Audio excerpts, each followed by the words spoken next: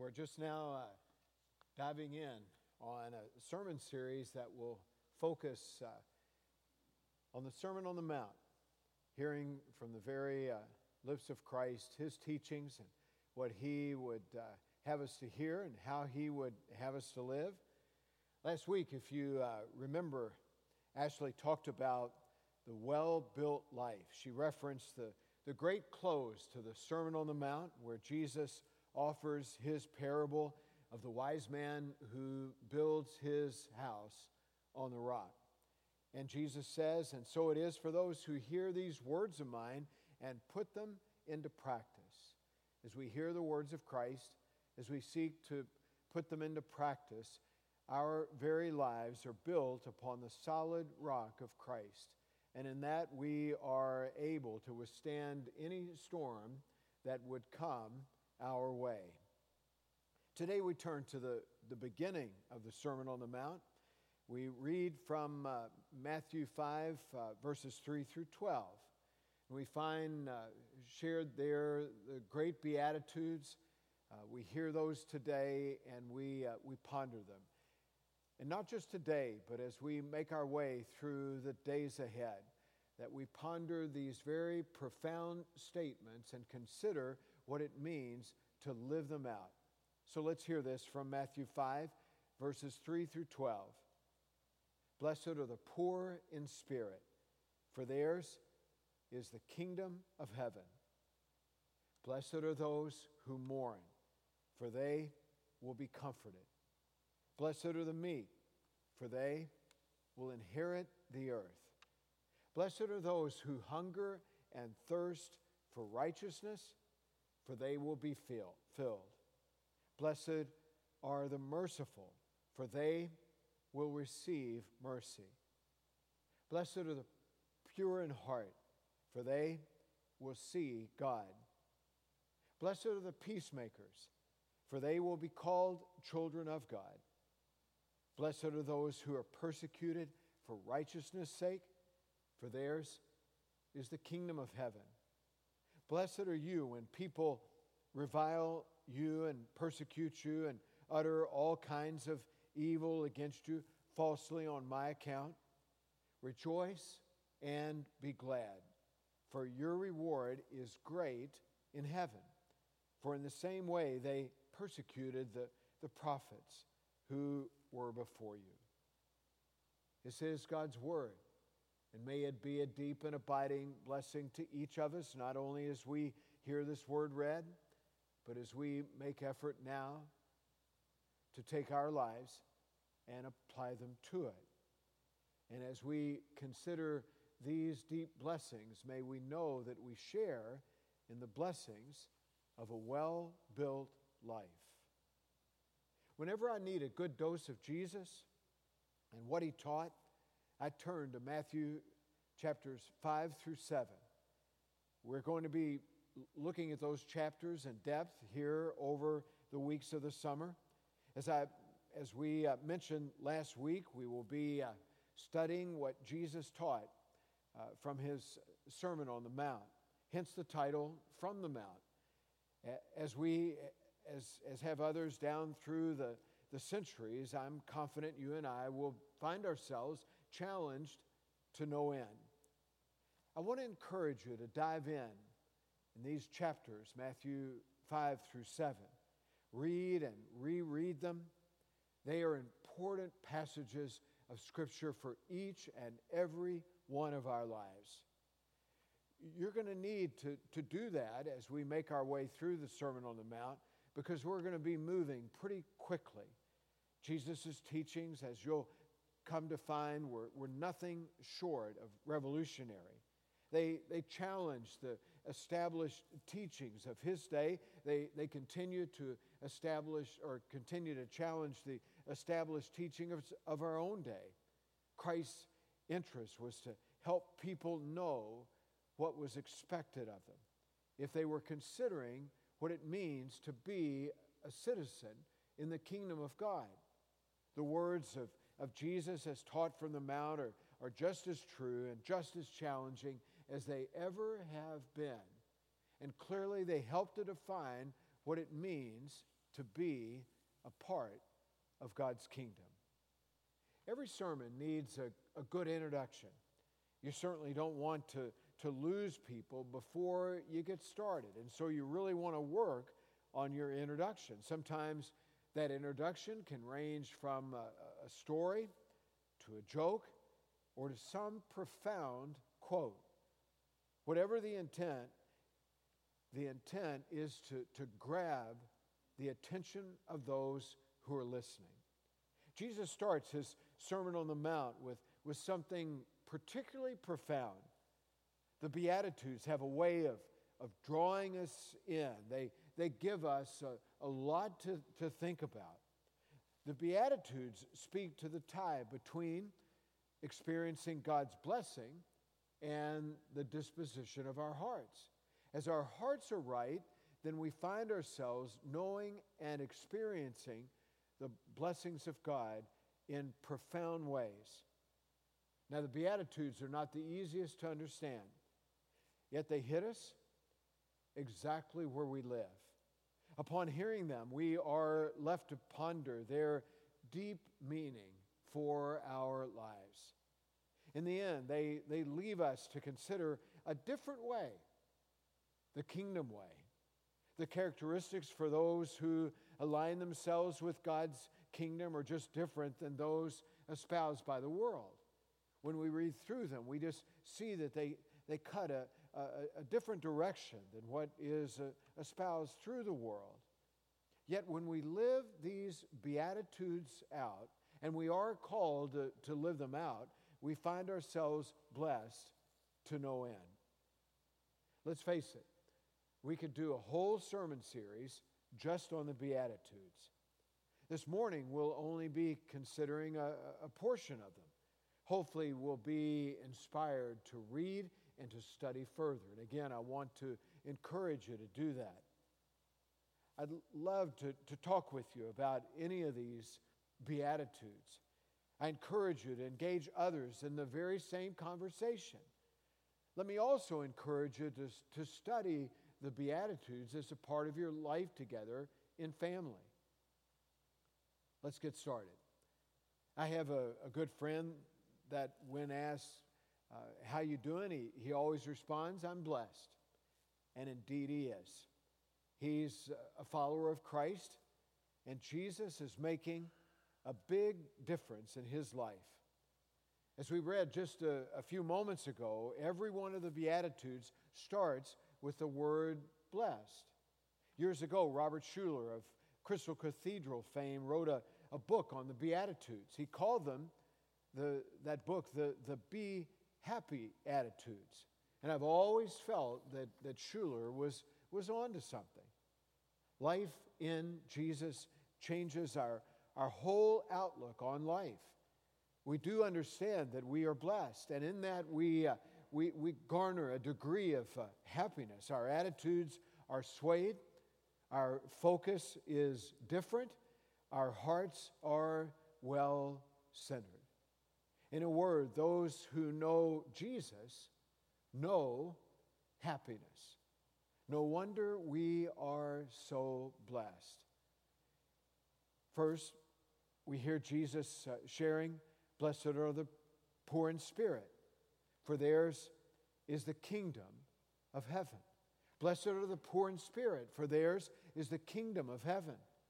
As much as you and I are into self-sufficiency, even to the point of figuring we can make it on our own, somewhere along the line, there will always be a reckoning. We can only make it so far on our own energy.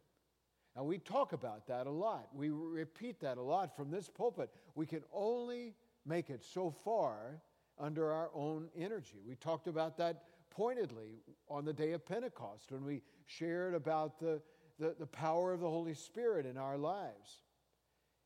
It comes to us to recognize our own limitations. It comes to us to recognize our own poverty. Blessed are those who are poor in spirit. There's no room in God's kingdom for those who figure that they can go it alone without God's help. There's no room for spiritual pride. Oswald Chambers, in his book, My Utmost for His Highest, talks about giving up the right to ourselves. I remember reading that some years ago, and it has always stuck with me. When we align ourselves with God, we give up the right to ourselves. In giving up the right to ourselves, we recognize our own poverty and give up all that we are, such as we are, to God. Doing so will lead us to the place of deep commitment and certainly to unrequited obedience that will in turn lead us to the very threshold of the kingdom of heaven. That's just the way it is. When we give up, we take on, and as we take on God and His purposes for our lives, we find ourselves at the very threshold of the kingdom of heaven. John Wesley's covenant prayer puts it this way: Lord, let me be your servant under your command. I will no longer be my own. I will give up myself to your will in all things. Lord, make me what you will. I put myself fully into your hands. Put me to doing, put me to suffering. Let me be employed for you or laid aside for you. Let me be full, let me be empty. Let me have all things. Let me have nothing. I freely and with a willing heart give it all to your pleasure and disposal. I am no longer my own. Such is the blessedness of being poor in spirit. You and I will have to admit that there's all too much pain in this world. If anything, our present circumstance bears that out. Grief seems to be the order of the day. We are either grieving the loss brought on by the pandemic or the racial injustices that have most recently been brought to light.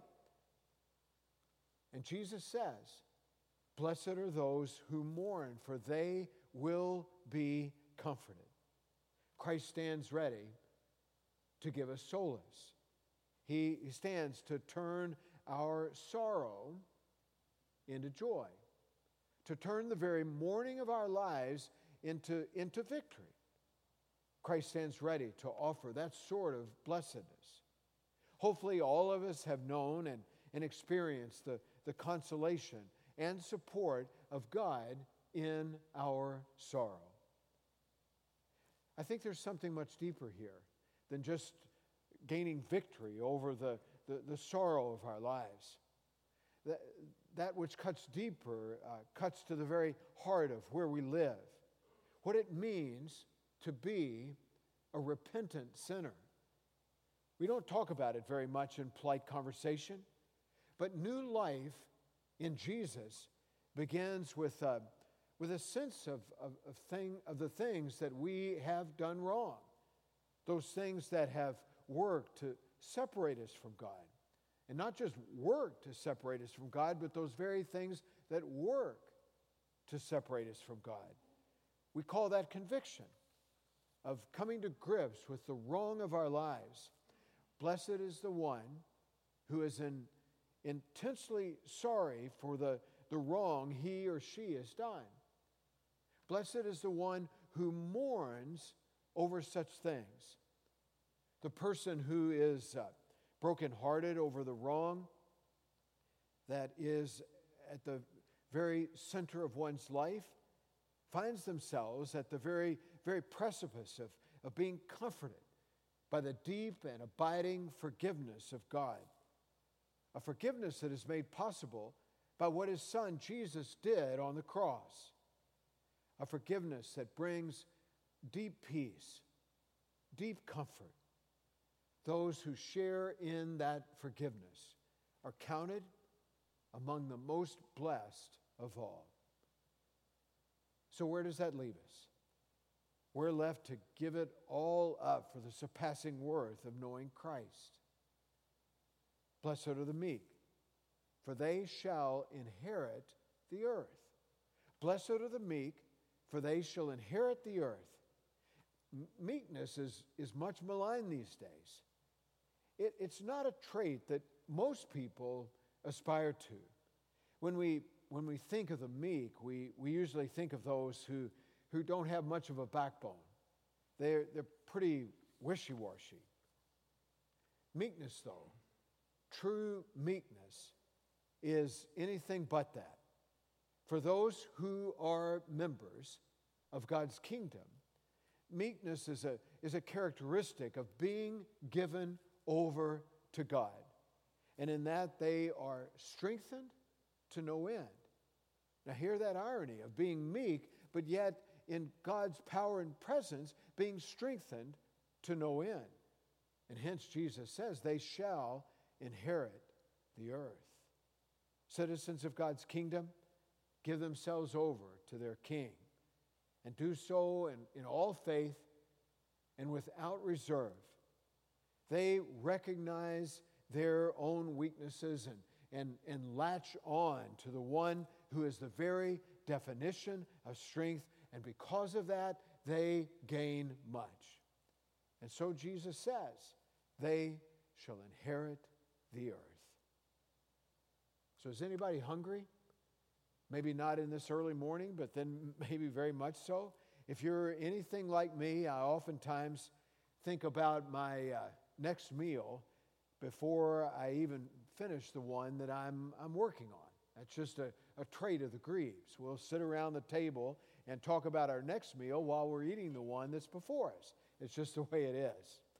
The spiritual food God offers is even a bigger deal than the food we eat at our dinner tables. To have our hunger and thirst for the things of God puts us at the very place that God wants us to be, to hunger and thirst after His righteousness. I've heard it said that we are created with a God-shaped void, and God stands ready to fill it every time when we hunger and thirst after God. As a matter of first order, we become deeply fulfilled. God fills us, and He doesn't just fill us, but He fills us to the overflowing. Imagine what it's like to be really hungry.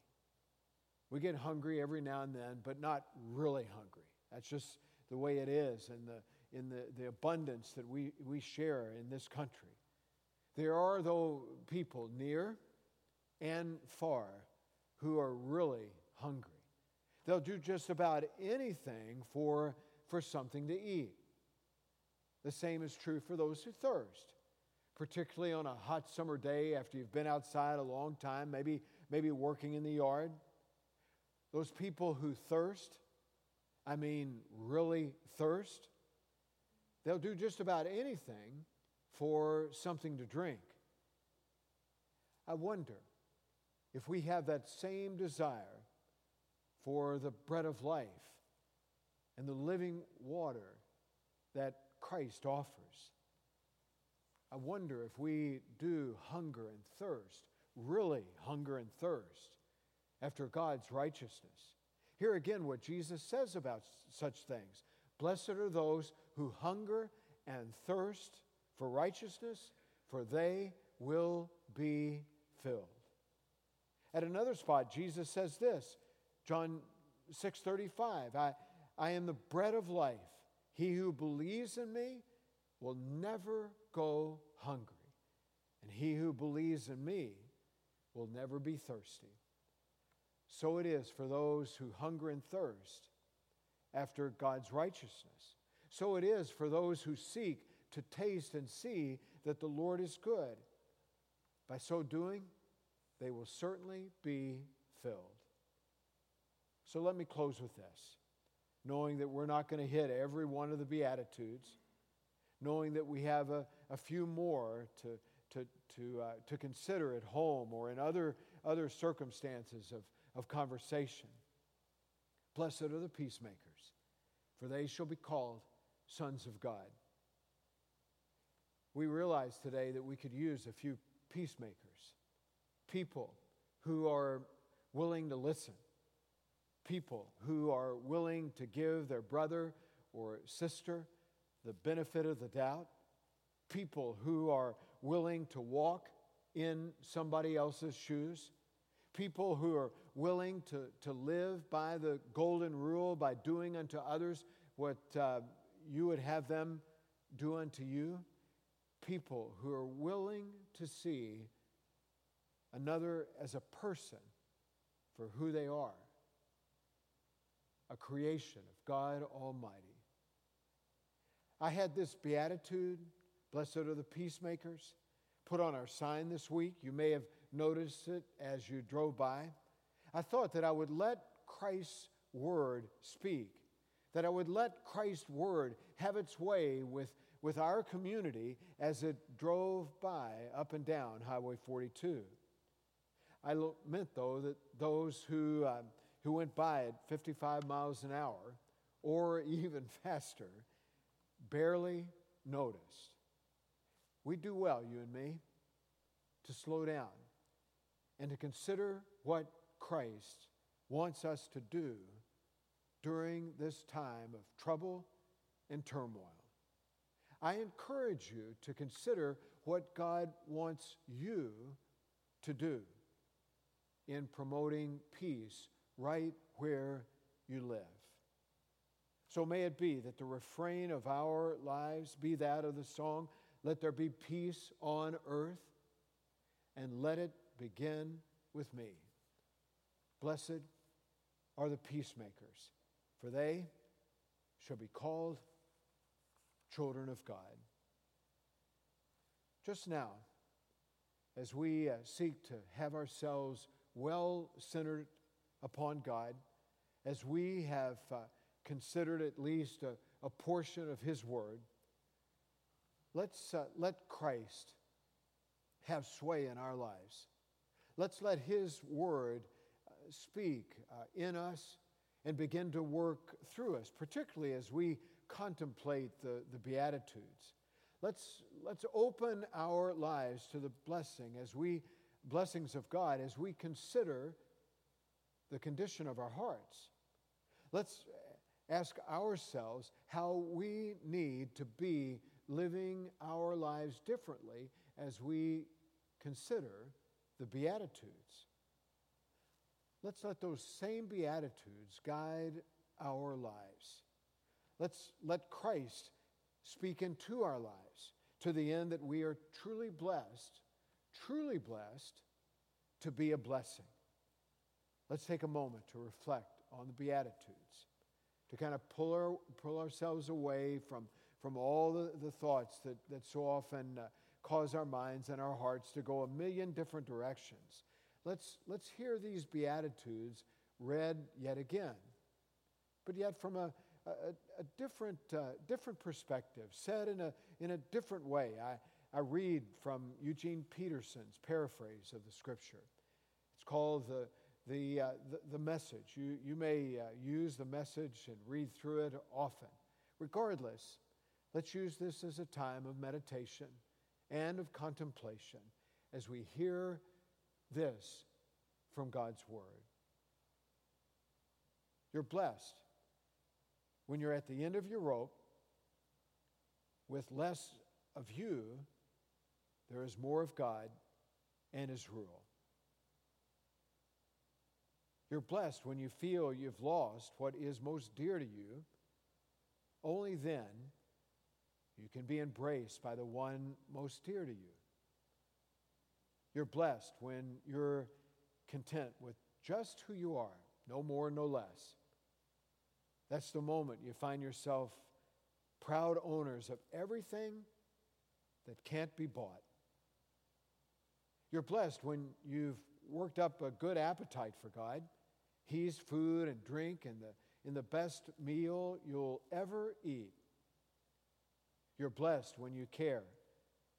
At the moment of being careful, you find yourselves cared for. You're blessed when you get your inside world, your mind and heart put right. Then you can see God in the outside world. You're blessed when you show people how to cooperate instead of compete or fight. That's when you discover who you really are and your place in God's family. You're blessed when your commitment to God provokes persecution. The persecution drives you even deeper into God's kingdom. Not only that, consider yourselves blessed. Every time people put you down or throw you out or speak lies about you to discredit me. What it means is that the truth is too close for comfort, and they are uncomfortable. You can be glad when that happens. God, we pray that our hearts would be right, that they would be clearly aligned to you. We pray, Lord, that we become more and more like your Son, Jesus. We pray, Lord, that we find ourselves more and more reflecting the sort of things that he taught, just like the Beatitudes. And we pray that as we live out these blessings, may we find ourselves truly blessed and living as you would have us to live. Lord God, we pray that you put us to reading and to studying these Beatitudes, that we commit them to memory, that we seek, more importantly, to live them out. Lord, we pray that you do with us what you will, that you work a mighty work in us, that we would find ourselves at a much better place in your kingdom as we seek to get our hearts right, to know and understand your blessings. This prayer we make in the name of Jesus Christ, and we do trust in that name for today's world. Amen. May God bless us all.